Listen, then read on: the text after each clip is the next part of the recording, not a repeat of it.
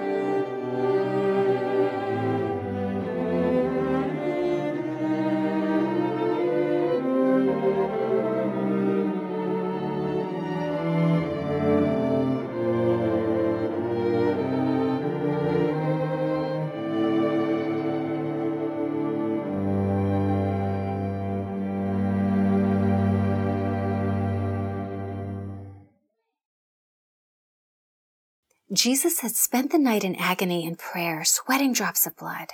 He was abandoned by his disciples and betrayed by his friends. A crowd with clubs and swords arrested him and brought him to the courtyard of the high priest. And there he spent the remainder of the night beaten and mocked. At dawn, Jesus was taken to court. The Jewish rulers believed that they had divine authority over the people of Israel. Notice the contrast of power at play between the courtroom of man and the throne room of God in this story.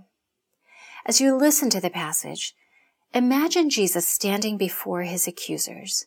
How do you see him? Is he the omniscient God who knows what is about to happen and stands with divine courage?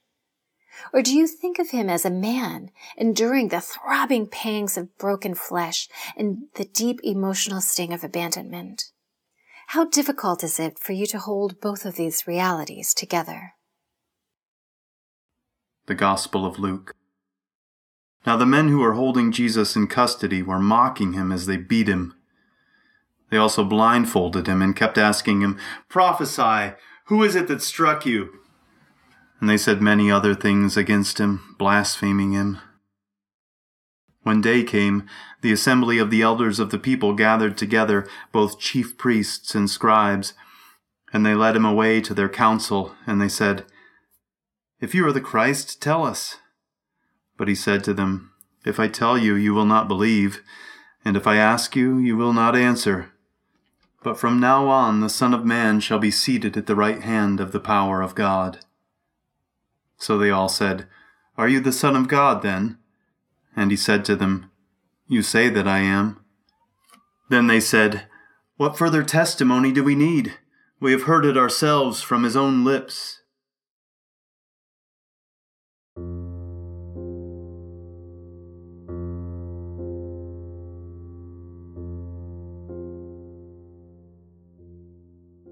As you consider Jesus facing condemnation before his accusers, think about the voice of condemnation in your own life.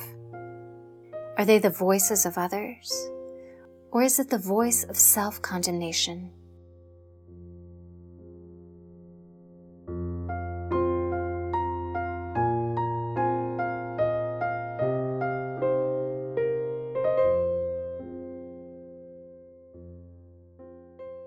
Keeping the image of Jesus standing before the Jewish council in your mind, listen now to the words of Romans 8.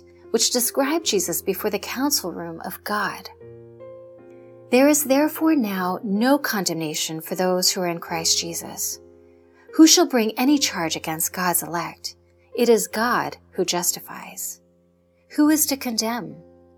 Jesus Christ is the one who died, more than that, who was raised, who is at the right hand of God, who indeed is interceding for us. Who shall separate us from the love of Christ? Spend a few minutes pondering the love of Christ that releases you from condemnation and intercedes for you. How would you like Jesus to be interceding for you now?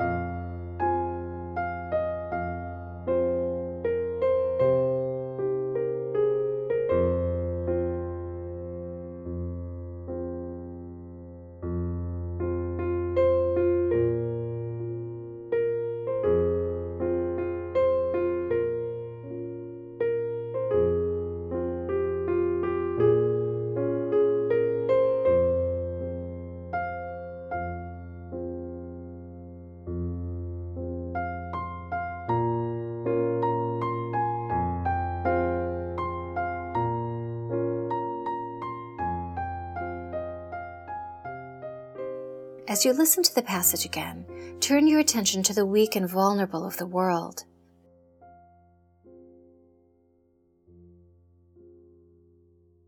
Now the men who were holding Jesus in custody were mocking him as they beat him. They also blindfolded him and kept asking him, "Prophesy, who is it that struck you?" And they said many other things against him, blaspheming him. When day came, the assembly of the elders of the people gathered together, both chief priests and scribes, and they led him away to their council, and they said, "If you are the Christ, tell us." But he said to them, "If I tell you, you will not believe, and if I ask you, you will not answer. But from now on the Son of Man shall be seated at the right hand of the power of God." So they all said, "Are you the Son of God then?" And he said to them, "You say that I am." Then they said, "What further testimony do we need? We have heard it ourselves from his own lips."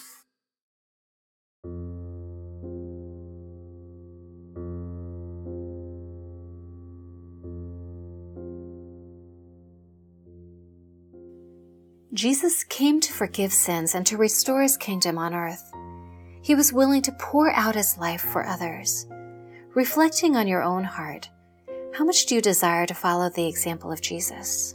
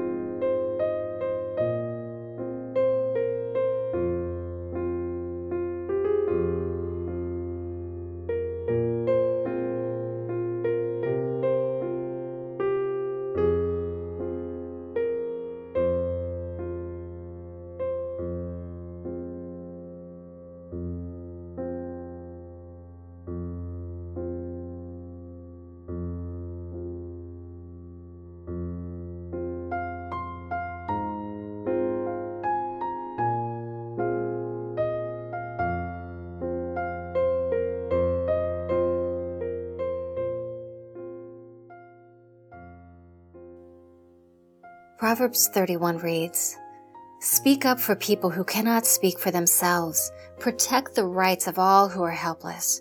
Speak for them and be a righteous judge. Protect the rights of the poor and the needy." Spend a few minutes now asking God how you might speak up for and protect the condemned, the vulnerable, the needy, the helpless in the world around you.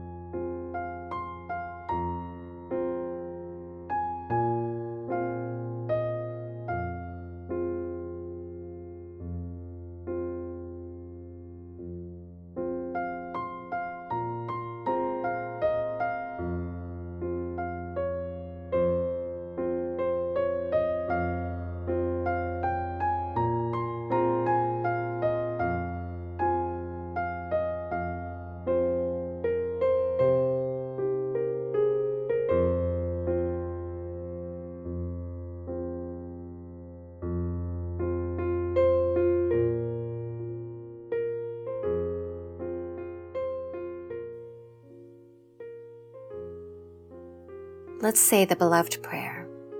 Jesus, you are the beloved. Jesus, I am the beloved. Jesus, we all are the beloved. Amen.